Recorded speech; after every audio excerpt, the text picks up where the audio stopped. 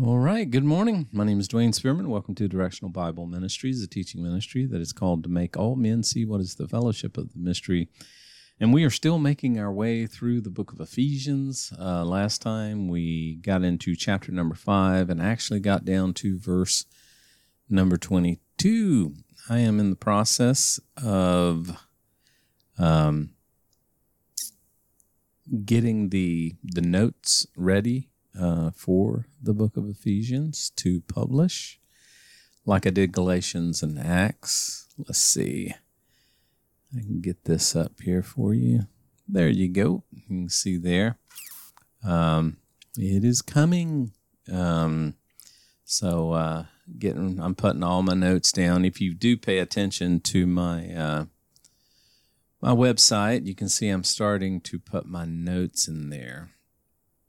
And I kind of use this so that I can focus on them one session at a time, so that when I copy them over into the book, it's just easier to work one session at a time. And if any of you are familiar with it, you know that usually the first editions are, I'm catching stuff. I don't have an editor or a proofreader or anything like that. So it's just my notes, which make a whole lot of sense to me because just like our study today, you can see my notes there. But then I have to go in and put them into a paragraph format, and connect everything and try to make sure it all makes sense and, take out the typos and the heresy. So anyways, let's see. Ephesians chapter number 5. I was in an accident yesterday, by the way. I was coming through Madison Heights, Virginia, and a deer came out of nowhere. Went straight through the grill of my car. I probably hit her going about 50, and it was a doe. So she flopped over into it. The front of our cars are plastic, so she laid over into it.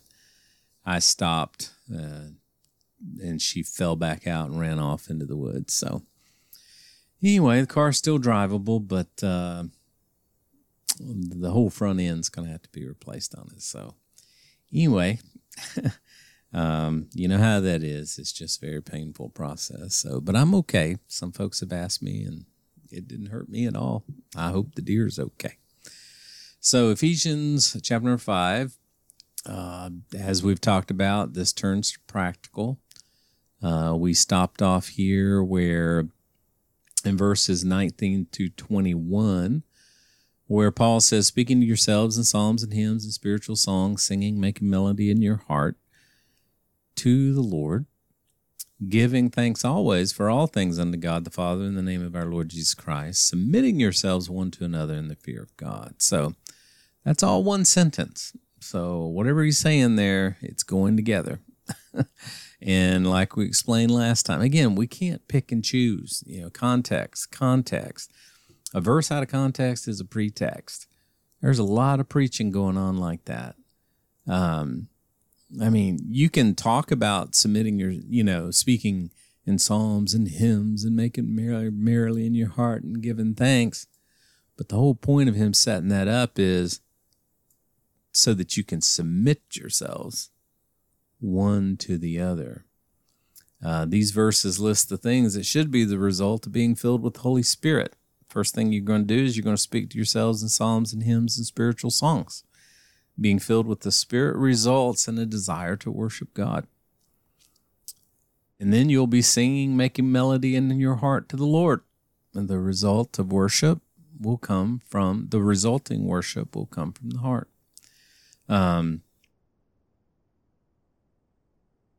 It comes, out of the mouth, the heart speaks. What comes out is coming from the heart. And then it'll result in a giving thanks. As we are filled with the Spirit, we worship God out of the overflow of our heart in a thankful attitude. We'll be thankful for what God has done for us. And then he says, submitting yourselves one to another in the fear of God. So again, submission is not very popular in our culture today. Quite controversial. We draw all kinds of things from our past, and we just don't like it. But the word just means simply to accept or to yield to the superior force or authority, another superior force or authority. And, the word that comes to mind with me is just, it's deference. It's a certain amount of respect or esteem that we give to other people. And our culture is very bad at this, especially in the Western world, especially in the United States. We are not a collective society. We are very individualistic. You can see what's going on now with their, all the controversy. You get one person that doesn't like a flag, one person that doesn't like a prayer, one person that doesn't like, and all of a sudden, they think the rest of us should stop doing that because they're offended by it. We are very much a minority-driven society. We so honor the opinion, the feelings of the individual. We'll even, I won't, but society will even call them by the pronouns that they prefer. Other cultures just laugh at that, but that's ours. I think we're about done with that, to be honest with you. But, we're still in that little experiment at the moment. But, our culture is just not very good at deference. It's not very good at submissiveness. And I believe it's one of the reasons our society is failing. I believe it's one of the reasons our democratic experiment is falling. We just don't like deference. We don't like submission. We're very arrogant. We're very, and we talked about that last time. But notice he concludes with saying, in the fear of the Lord. It's not going to happen if we don't fear God. It's not going to happen. One commentator put it this way: a believer's continual reverence for God is the basis for his submission to others. So naturally, if we don't fear God, man, we sure are not going to fear or give deference or submit to another person. We won't even submit to the Almighty. Proverbs 9:10 says the fear of the Lord is the beginning of wisdom. It's just not going to happen. We have a society that makes very unwise decisions. Why? Because it does not fear God. And then we get into section 25, verse 22. Wives, submit yourselves. Notice very next word out of his mouth. Now he's going to give examples. Now he's going to give the practical. Wives, submit yourselves. And understand, he's building on this. If that's not happening, this is not going to happen. If wives are not speaking to themselves in psalms and spiritual songs and singing, making melody in their heart, giving thanks for all things, if they're not first and foremost submitting themselves to these things in the fear of God, they're not going to be able to do this at all. That's why unequally yoked marriages just do not work. And I've had people come to me, and you can tell a mile off that is an unequally yoked relationship. He may love the Lord, but she doesn't love the Lord as much as he loves the Lord. And that's why Paul really warns against it. You're serving two masters, and the one thinks, well, I'll pull them over to my side. Yeah, they're both thinking that way. And that's going to be the battle royale. And most of the time I have found the believer, the Christian, is the one that loses that because they've already compromised going into the relationship. They've already bended the knee, okay, because they're in disobedience to God. So he begins to show what true submission looks like practically. This submission, as with any other, is to be done as unto the Lord. Notice, wives, submit yourselves unto your own husbands as unto the Lord. I find it interesting that so many decry the plight of the woman in the West, and yet they live in one of the freest societies in the history of man. I mean, and this is because of Christianity. It's because of Christ. He made them equals and not property. But what's happened in our culture, women's liberation, has turned itself on its ear. Women's liberation has gone too far, in my opinion. And I see this all the time on college campuses. Men no longer open doors for ladies because when they do, the woman gets mad at them. Not all the time, but it's happened to me. I mean, I've held the door and they'll stop and say, "Oh, no, you go." You know, which is their little way of saying, we don't want that kind of deference. We don't want that kind of treatment. You know, I've been in the parking lot at Lowe's and a lady trying to get an air conditioner out of a cart to put it in the back of her car. I walk up and ask, "Can I help?" She immediately waves me off and snaps no. What are you going to do? You know, so she pulls it out, she drops it. I offer to help again. She says no. You know, she finally gets it in her car, and I offer to take her buggy. And she waved me off. She didn't want my help, you know. And so, you know, you do that so many times. You know, I reminded my boys as they were growing up, you be a gentleman even if they are not a lady, you know. Your being a gentleman does not depend upon them being a lady. You offer to open the door. You offer to let them have your seat. You offer to carry the bag. If they don't want that, that's on them. But so many young men in our society have just given up. They don't even try. If they want to be equal, there you go. You know, I mean, and now you've got, you know, men who are apparently better at being women than they are.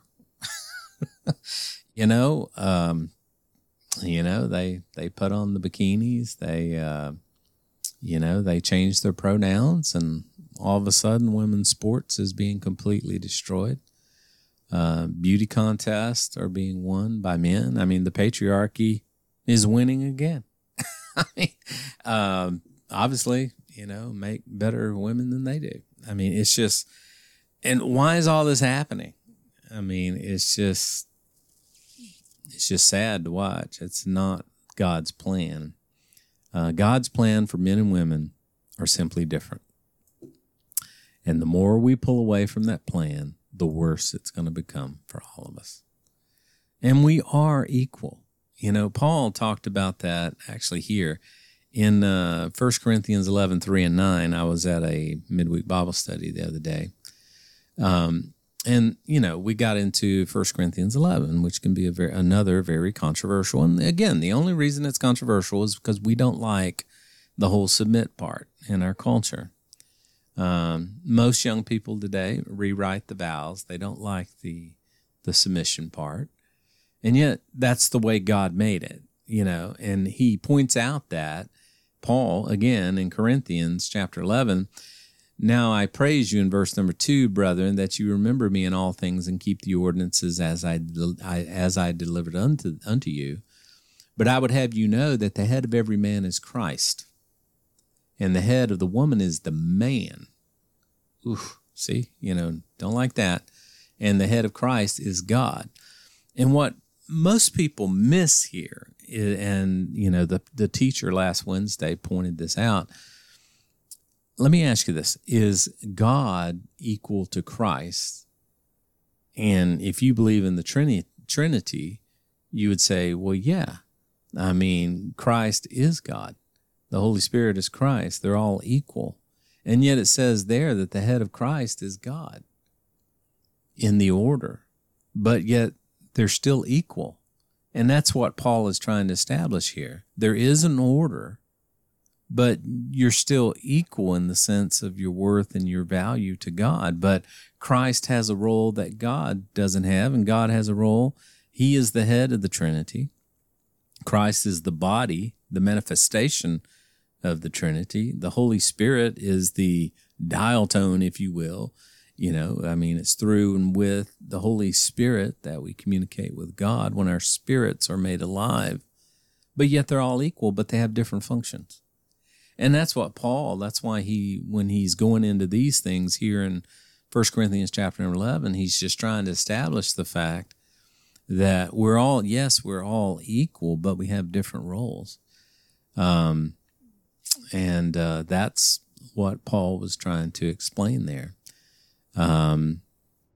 God's plan for men and women are simply different. God made men hunter-gatherers. He made women able to bear children, to raise children, to rear children, makers and keepers of the home. That doesn't make one better than the other. It just means that they need each other. That word helpmeet, I will make a helpmeet comparable to him, which is what God said before he created Eve. That helpmeet means she's going to help meet where he is weak. And he's going to help meet her in her shortcomings.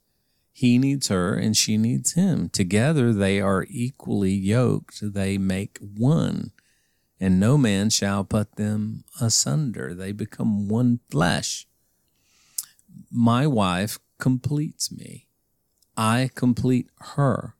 And we do. We marry our opposite. We're attracted to our opposite. I'm a type A. I'm a type B. She's a type A. I am laid back. It takes a lot to get me excited. She's not. She's very aggressive. I'm not the greatest in the world with numbers. She's very good with numbers. I am very good with people when it comes to loving, nurturing friendships, relationships. She's not. I'm an extrovert. She's an introvert. I married my opposite. When a couple comes to me and says, we are just alike. I hope not, because you don't need to marry yourself. Okay. You need to marry someone that's going to make up where you're weak, that's going to fill in the gaps where you fall short. And that's what a marriage is. We're equal in that sense. Obviously Paul would not have mentioned this if he had not deemed it to be an issue. Why would he say, wives, you need to submit to your own husbands? Apparently he believes they have a problem in that area, and it really goes back to the Garden of Eden. Adam laid down the rules for Eve. God talked to Adam, not to Eve. Eve talked to the man, which goes back to Corinthians 11. The head of every man is Christ. The head of every woman is the man. She was responsible to Adam. And she defied Adam and went to the tree and ended up having a conversation with the devil. And when you look in Scripture, you'll see that women just do have issues with submission, and you'll find that men have issues with loving unconditionally. Because women are told repeatedly to submit, and men are told repeatedly to love.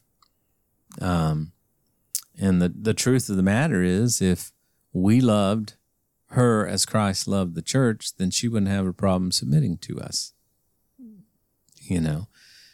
It's just that's where it's going wrong, and that's why marriages fail. And you know what? It doesn't matter if you believe that or not. It's in the Bible. The Bible is my fact checker. And if what you're saying disagrees with what the Bible presents, I'm going to mark your content as being wrong. Interestingly, men are never told exclusively in Scripture to submit, but to love.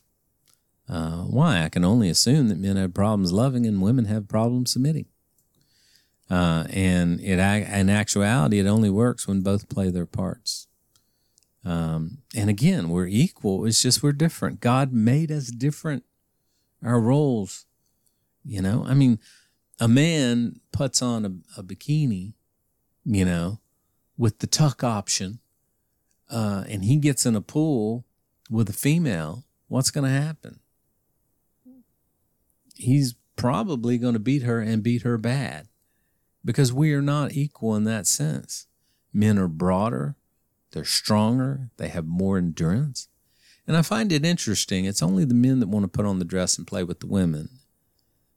It's a minority of women that want to put on pants and play with men. Why is that? Because the men know they can dominate. It's just what a society. Hopefully we'll get over this. Europe is waking up. Europe's already awake to this. Hopefully we'll wake up too. And of course, the notion's not popular today. And the divorce rates, the broken families, the single motherhood bear this out. We can see it in our society. So many young men are being raised by mothers. Well, I mean, the sad thing is mom can't teach her boy how to be a man. Can't do that. A man can't teach a girl how to be a lady. It takes two. When I pastored years ago in South Texas, I had a huge Cub Scout pack. And many of those kids, young boys, this is before the Boy Scouts went woke and started letting the girls in. These were all young boys, 1st through 5th grade. And a lot of them came from broken families. I was the only male role model little Emilio had. And my leaders were the only role models that they had. So the parents were wise enough, and I preached from the pulpit on Sunday mornings. If you're a single mom, you need to have your boy around men so that they can emulate men. Because what's happening, if you don't have them around men, they're going to emulate women. And that's why our society is becoming so effeminate with our men. Because they are not given role models, because men have, for the most part, forsaken their obligations as fathers. And that goes both ways. Years ago, I don't know if some of you may remember this, I don't know how old you are. There was a show, I think it was Murphy Brown. She had a child out of wedlock on a television show. It was scandalous that television would even hint at that. Of course, today, the vast majority of children are born out of wedlock, and the government is their dad. And that's, God has established a natural order, whether we like it or not. And there are consequences when that natural order is not followed. And we as a culture are reaping those consequences. In 1 Corinthians, we pointed at this, chapter 11, 3-9. But I would have you know that the head of every man is Christ, the head of every woman is the man, and the head of Christ is God. Every man praying or prophesying, having his head covered, dishonors his head. And of course, who is the man's cover? The man's cover is Christ. Okay? But every woman that prayeth or prophesieth with her head uncovered dishonors her head. Who's the head of the woman? The man. Okay? For that is even all one as if she were shaven. In other words, she's disrespecting. For if the woman be not covered, let her also be shorn. And again, there's a whole bunch of cultural issues there.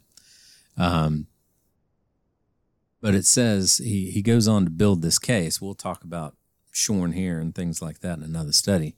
But he says in verse 7, this is his justification. For a man indeed ought not to cover his head, for as much as he's made in the image and the glory of God, but the woman is in the glory of the man. What does she mean by that? What does he mean by that? Woman came out of the man. God created the man out of nothing, and God created the woman out of the man. For the man is not of the woman. The man didn't come out of the woman, but the woman came out of the man. Neither was the man created for the woman. The man was self-sustaining. And God said it's not good the man should be alone. And he brought all the animals of the field to Adam so that he would name them. And Adam realized that there was none comparable to him. Adam didn't even know he was alone. Adam didn't even know he was lonely until he realized that all the animals were male and female. And then God put Adam to sleep and created the woman. So, but the woman for the man. And for this cause ought the woman to have power on her head because of the angels. So, again, that's a complete other study. Also in Colossians 3:18, it says, wives, submit yourselves unto your own husbands, as it is fitting in the Lord. It's not blind obeisance. I mean, there's things there that we could talk about, but notice here, and even in Colossians 3:19, husbands, love your wives. Wives, submit yourselves unto your husbands.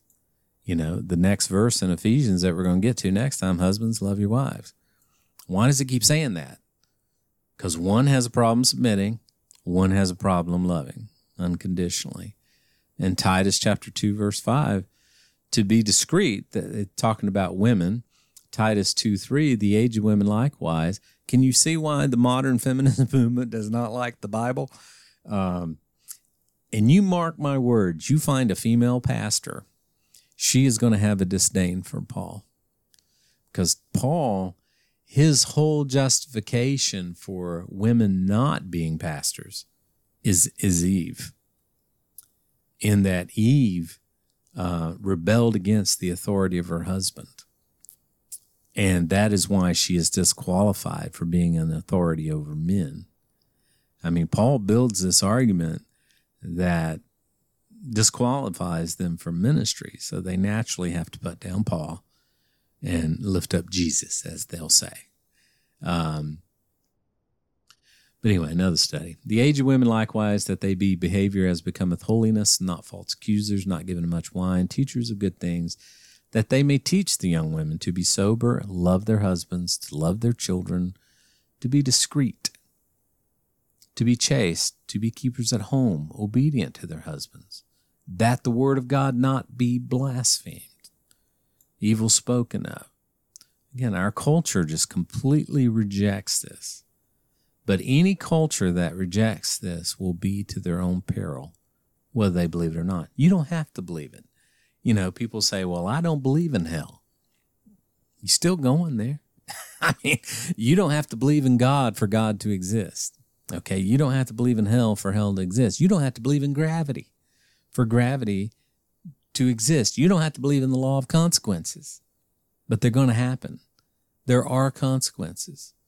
For every action, there is an opposite yet equal reaction. I mean, we learned that in school, didn't we?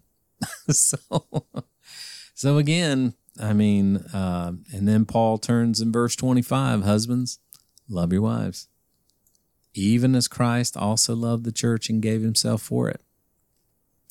So now Paul turns his attention to the husband. And he tells them to love their wives just as Christ loves the church. How much did Christ love the church? So much that he gave himself for it.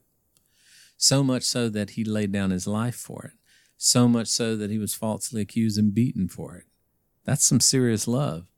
In like manner, the husband should be willing to lay his life down for the wife. I mean, marriages would work if we would do this. Okay, but our society, I don't need no man. Yes, you do. Culture needs men. Men build things. Men are hunters, gatherers, providers. And believe it or not, men can swim faster than women. Men can run faster than women. Men can bike faster than women. Men can plow through women, you know, in sports. God made them different. They're equal, but they're different. They have different roles. And a society that doesn't want to yield to that is going to be the one that we're walking in today. Next time we get together, I'm at 30 minutes. Why should women submit and husbands love their wives? That he might sanctify and cleanse it by the washing of the water of the word. Who's he? That he might sanctify and cleanse it. We'll talk about that next time. God bless you guys.